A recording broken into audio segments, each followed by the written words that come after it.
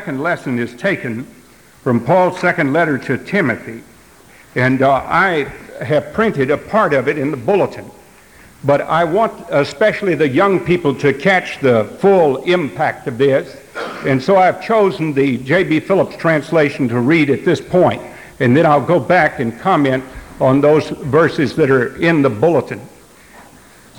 Chapter 4, 2 Timothy. I solemnly charge you, Timothy, in the presence of God and of Christ Jesus, who will judge the living and the dead by his appearing in his kingdom, to preach the word of God. Never lose your sense of urgency, in season or out of season. Prove, correct, and encourage, using the utmost patience in your teaching. For the time is coming when men will not tolerate wholesome teaching. They will want something to tickle their own fancies, and they will collect teachers who will pander to their own desires. They will no longer listen to the truth, but will wander off after man-made fictions. For yourself, stand fast in all that you are doing, meeting whatever suffering this may involve. Go on steadily preaching the gospel. Carry out to the full the commission that God gave you. As for me, I feel that the last drops of my blood are being poured out for God. The time for my departure has arrived. The glorious fight that God gave me I have fought. The course that I was set I have finished, and I have kept the faith. The future for me holds the crown of righteousness which God, the true judge, will give to me at that day. And not, of course, only to me, but to all those who love his appearing. Do your best to come to me as soon as you can. Demas, loving this present world, has forsaken me and gone to Thessalonica. Crescens has gone to Galatia, Titus to Dalmatia. Only Luke is with me. When you come, pick up Mark and bring him with you. I can certainly find a job for him here. I had to send Tychicus off to Ephesus. And please bring with you the cloak that I left with Carpus at Troas, and the books, especially the manuscripts. Alexander the coppersmith did me a great deal of harm. The Lord will reward him for what he did. I should be very careful of him if I were you. He has been an obstinate opponent of our teaching. The first time I had to defend myself, no one was on my side. They all deserted me. God forgive them. Yet the Lord himself stood by me and gave me the strength to proclaim the message clearly and fully, so that the Gentiles could hear it, and I was rescued from the lion's mouth. I am sure the Lord will rescue me from every evil plot and will keep me safe until I reach his heavenly kingdom. Glory be to him forever and ever. Amen. Give my love to Priscilla and Aquila, to Onesiphorus and his family. Erastus is still staying at Corinth, and Trophimus I left at Miletus sick. Do your best to come before winter. Ebulus, Linus, Claudius, and Pudens all send their greetings to you. The Lord be with you and your spirit. Grace be with you, Paul. Amen. Now let us worship God with our gifts. Our Heavenly Father, some of our number are sick. Just like Paul left Trophimus at Miletus sick, so we still have sickness with us to this day.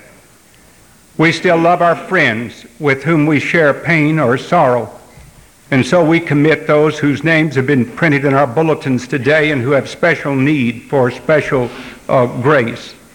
We pray that you will be with Clyde Stubbs and Ms. Harry Bryan and Flossie Baker, and with others who are sick too, whose names have not been mentioned. We pray that you will watch over them and bless them, grant them that which is appropriate to their special need. And then, Father, within this sanctuary, there are many who have burdens that are not easy to bear, who need special grace too. We thank you for the light and the strength and the power that comes from your word. And we pray that this morning you will speak to us the word which we as individuals need most to hear, and that then you will enable us to live it out in our day-by-day walk. Bless these gifts which we bring, superintend their use, and grant that they may bring honor to you. Now make the words of my mouth and the meditations of all our hearts to be acceptable in thy sight, O Lord, our strength and our Redeemer. Amen.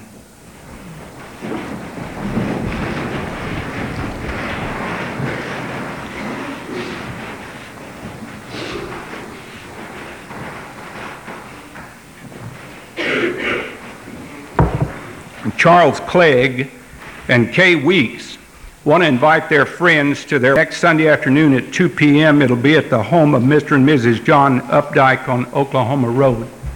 We want to extend our best wishes and our prayers to them.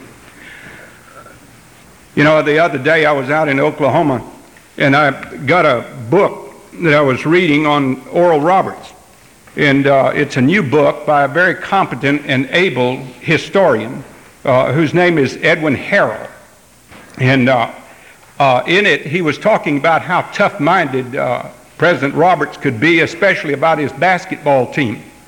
And that they had gone to Madison Square Garden and were playing in a big tournament there, and it had gotten down to the final wire. And so the reporters were interviewing Mr. Roberts, and they said, you're the president of this great Christian school.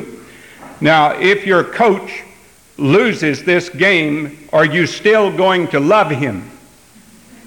And Oral Roberts said, yes, we will still love him, and we will also miss him.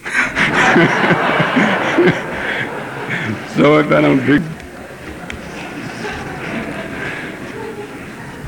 Napoleon Bonaparte and the Apostle Paul are the two most renowned prisoners in all of human history. Clarence E. McCartney said one was in prison because the peace of the world demanded it. The other was in prison because he sought to give to men that peace which the world cannot give and which the world cannot take away. One had the recollection of cities and homes which he had wasted and devastated, and the other had the recollection of homes and cities and nations which had been blessed by the presence and cheered by his message. One shed rivers of blood upon which to float his ambitions. The only blood that the other ever shed was the blood which flowed from his own wounds for Christ's sake. One could trace his path to glory from ghastly trails of dead men's bones which were stretched from the Pyrenees to Moscow and from the pyramids to Mount Tabor. The other could trace his path to prison, to death, and to immortal glory by the hearts that he had loved and the souls that he had won and given the kingdom of God. Napoleon once said, I love nobody, not even my own brothers. It is not strange, therefore, that at the end of his life, on his rock prison in the South Atlantic, he said, I wonder if there is anyone in all the world that really loves me. But Paul loved all men. His heart was the heart of the world. And from his lonely prison in Rome, he sent out messages which glow with love unquenchable and which throb with fadeless hope. Those words were written on October the 10th, 1915, 70 years ago, in Philadelphia, Pennsylvania, when a remarkably gifted and competent preacher by the name of Clarence E. McCartney began to be burdened by the needs of a number of medical students that were close to where his church was in Philadelphia. I think I counted last night in Philadelphia, there's still about I think there are 7 medical schools in the city of Philadelphia alone. It's always been a center for medical education. And back even in 1915, the medical students were always busy and it was hard to reach them. And Dr. McCartney wanted very much to impress upon them their need of faith in Jesus Christ. And it was at one of those services for medical students that he first preached his great sermon, Come Before Winter. The other day I saw Chuck Swindoll, who's one of my very favorite preachers, said that all originality and no plagiarism makes for a dull sermon. And I noticed he's got a new book called Come Before Winter. I saw it the other day in the Baptist bookstore. This is a great title. Now, this is what Dr. McCartney noticed. He noticed at this autumn season of the year, when you come up here to look at the foliage, you're interested in looking at those leaves that are orange and yellow and hectic red and brown and deeper colors. You sense that the air is beginning to tingle and become crisp, and the skies will become very blue. And then you know that there is a change taking place. Autumn has always been the time of reflection and recollection. And Dr. McCartney, walking down the street toward Jefferson Medical College, thought of the fact that life passes away so quickly, and change take place, changes, and people's lives harden, and they become difficult to deal with.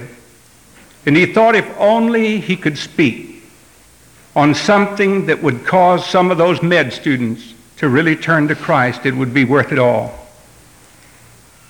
And as he read Paul's letter to Timothy, he began to think and to reflect that in the straits of life, when it comes right down to the time when you're about to leave this world, you're fortunate if you have a few friends upon whom you can really depend and know that they are true.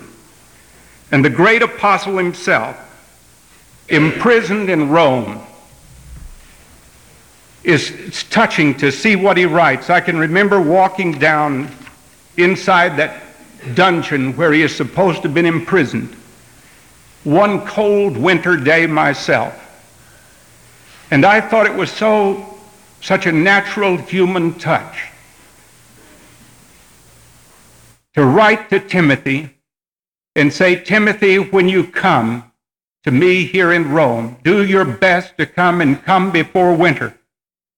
Go by Carpus's house and pick up my old cloak that I left there and bring it to me, because it was cold there in that dungeon. Well, if Timothy had received this letter from Paul and thought, well, I will go down to Ephesus where I've got to ordain some elders. I need to go hold communion over at another city nearby. There are committees that need to meet and things that need to be done. And it distracted himself.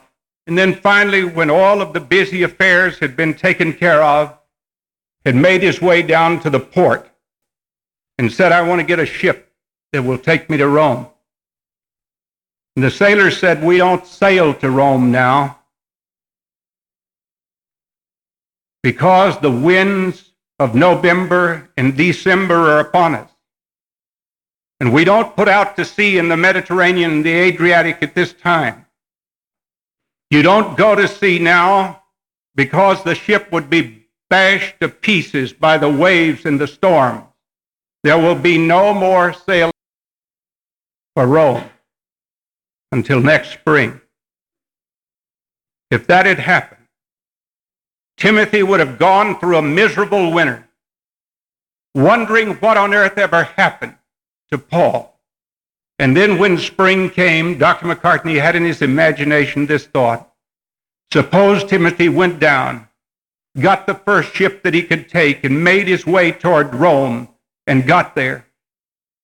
And when he went to that old Mamerton prison that I've been in myself, and some of you have too, he asked the jailer, where is Paul?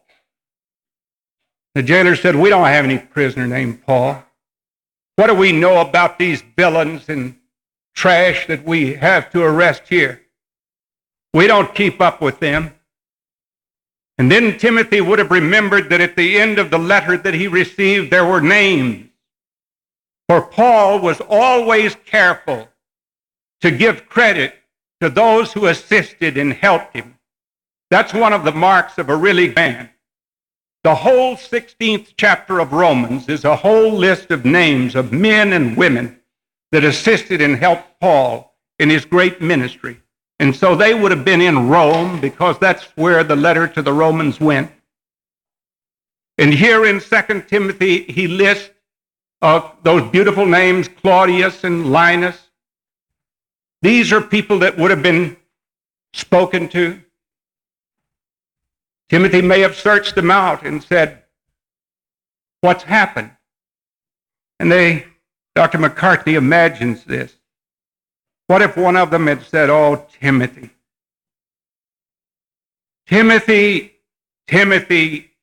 you were on his mind all the time. Didn't you know he was beheaded last December? Practically the last thing that he ever said was, give Timothy my love. Tell Timothy I'll meet him at God's right hand to keep the faith. Now, I don't believe that happened. I think Timothy went on. I think he must have gone out to the place where Paul was beheaded with him and read letters to him and brought the scrolls and the parchments that he wanted. But what this tells us is that there are things that are very important in life for us to take care of while we have the opportunity. That's why I took the trouble to go back and read from Phillips those words. Never lose your sense of urgency. What does he say? That you have the prescription for all the peace in the world. He says, preach the word of God. You are to call men to faith in him because they will go out into a Christless eternity without the Savior. That's what he called them to. He said, don't be bewitched by the teachers who come with newfangled doctrines that they are teaching. Stick to the basics. Teach the Word of God. Stay with the gospel. Never lose your sense of urgency. That's an important message for the church to dust off and read again today. I look back over my own life, and I think of the years that I've been in Montreat. And by God's grace, I have been able from time to time to get people some help to get through school or go and beg someone to do this or that. But the only people I've ever really helped are the people that have come to know Jesus Christ as their Lord and Savior. Everything else will go away. Paul sensed this, and he wanted to get that urgency across. There are things that if we do not do them before winter comes, they will never be done. When Dr. McCartney talked to his medical students, he wanted to remind them that there are voices that speak to us, a voice which calls for the amendment, the change, the reforming of our character. On the 700 Club on Friday night, I saw Pat Robertson interview a young man with AIDS, that terrible disease that is 75% caught and transmitted because of crass homosexuality, which is a sin before God, the overt practice of it. But this boy had repented, and his life was changed, and it was beautiful to see his testimony. He said, I went against God, and I went even against nature, and so I suffer in my body for what I did. But God has forgiven me, and there is peace in my heart for that forgiveness, and I no longer do those things anymore, and whatever days are left to me will be lived out for God. And I thought that's the that needs to be preached and taught. You can appropriate $180 million, but you'll never make Sodom safe with any other message than the message of being born again, the message of turning to God through faith in Jesus Christ and having a changed character and a changed life. Yul Brynner died last week. And did you see him being interviewed on television from lung cancer? And he said very movingly, he said, I would like to leave behind me a commercial telling people who smoke to stop, not to use any excuses, but to stop today because of what it's done to hurt and to afflict my life. So there come times in which we reflect and think. And if we take that opportunity and move on that opportunity at that time, then we can gain ground and our characters can be changed and good can happen to us. And I say these not in a condemnatory way at all, but only because we need to hear this message. Also, there are responsibilities of friendship and affection that come to us. When I went home, I saw my mother, who will soon be 92. And you know, when I watched her in the house putting her hand on a piece of furniture, all crippled over with arthritis, and moving to another piece of furniture, and another piece to move around, but still living by herself, still cooking, her mind clear, her eyesight dim, her hearing about gone. 2 or 3 times I caught my eyes filling up with tears. And I thought about my responsibilities to her. One medical student that day that Dr. McCartney preached originally on this theme kept hearing those words, come before winter, come before winter, come before winter, go through his mind. He went in the library and picked up a magazine and tried to read it, but still he was haunted by the words. And something told him, write your mother. And so he took some paper and he wrote a beautiful letter to his mother, thanking her for all that she had done for him and for the great example of her faith in her life. And he took it down to the corner mailbox and mailed it. And then 3 days later, he got a telegram, which back then the Western Union delivered a yellow envelope with a telegram. They came into class and handed it to him. He tore it open, and it said, come quickly. Mother is dying. He took the train from Philadelphia to Pittsburgh, and he went from Pittsburgh to New Galilee, Pennsylvania, where he lived. And he got there in time to see his mother, and she recognized him. And unable to speak, she smiled. And he saw her pass away into eternity. He noticed the corner of something sticking out under her pillow, and he pulled it out. And beneath her pillow was the letter that he had written to her only 3 days before. He told Dr. McCartney about that experience, and he said, I will be glad as long as I live that you preached the sermon, come before winter, and that I wrote my mother that letter, and that she went away knowing how much I loved her. There are people that we need to write. There are people that we need to make amends with, and we can do it by faith in God and by turning and trusting to Him and asking for His direction and guidance. And it's important for us to do that. I saw one of my friends the other night, a minister who had a funny experience. You have to be a door-to-door salesman to appreciate this.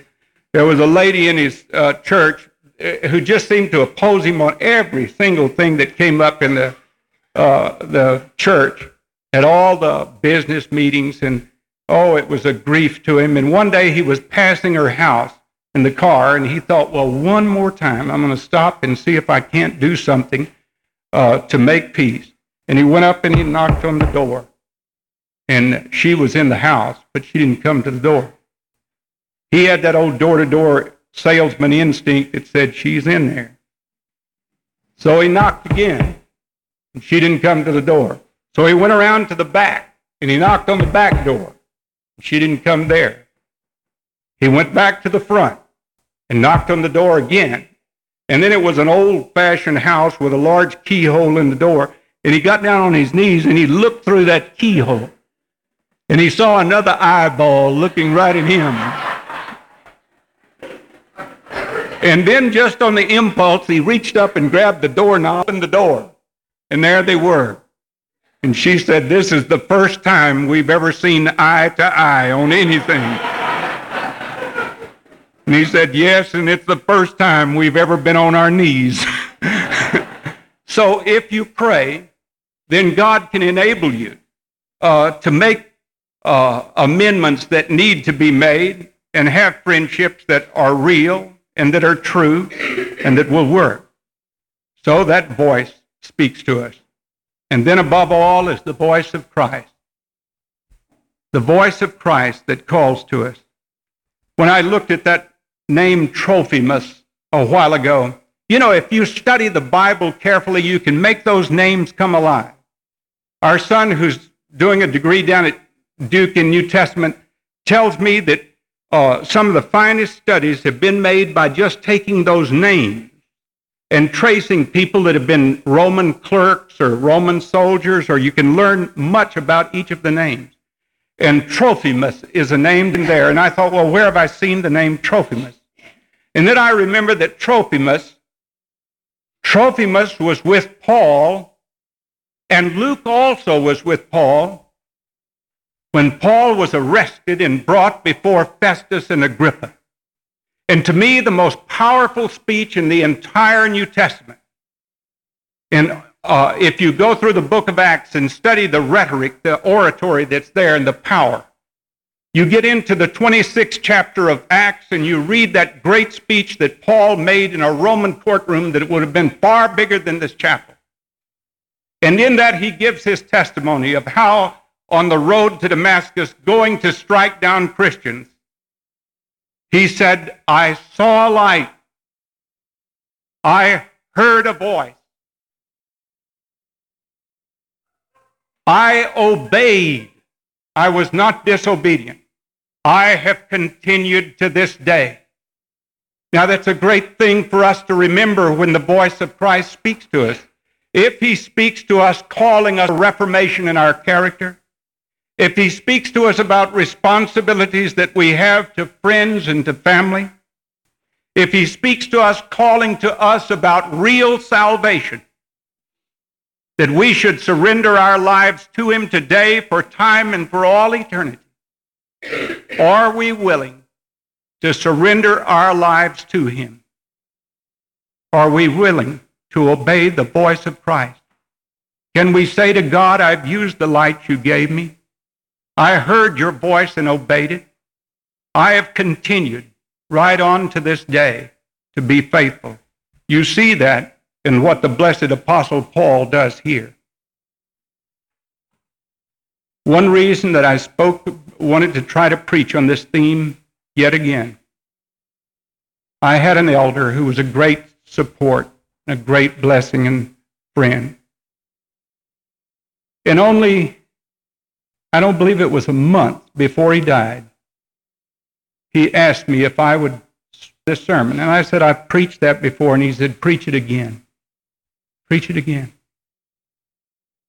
And this year I had some people who came and said, "Preach it again." You know why? Some of us won't be here next October. Some people who are listening to my voice won't. This doesn't mean that we're to be afraid of death. We're to respect it. But we are to take advantage of the opportunities that are given to us. Because when you walk outside today and you're stunned by looking up at the color and the beauty of the leaves that are out there, stop and think. There'll be a hard frost that'll come. And the chlorophyll and the starches, the sugars that go into the coloring of those leaves, the cold rains will begin to come down, and those leaves will be stripped away from the trees and sent swirling across the fields, the lawns, and then you'll see spots of water that are turned to ice, And before long, the snow will come to the mountains, and winter will have set in. So, the voice of God calls to us. The voice which tells us to amend our character. The voice which tells us to be faithful to our responsibilities to our family and friends, but above all, the voice without which we cannot be saved, the voice of Jesus Christ calling us to give our lives over to his lordship. Have you really and truly given your life to Christ? If not, why not? What possible excuse could you have? He offers you salvation. How do you get it? I watched Francis Schaeffer one time. He's dead now. He's gone on to be with the Lord. He was on one of those TV programs where people ask you questions, and this guy boxed him in with another man that sort of took advantage, I thought, of the time.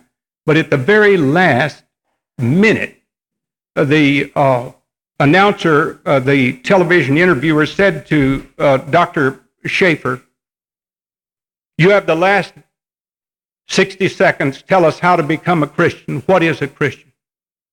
And Francis Schaeffer said, "A Christian is one who is bowed twice. He is bowed once to show that he needs the Savior. He is bowed twice to show that he accepts him as his Lord." Have you bowed twice? Once to show that you need him, you ought to have felt your need today. And twice to show that you accept him as your Lord. If not, I hope you will.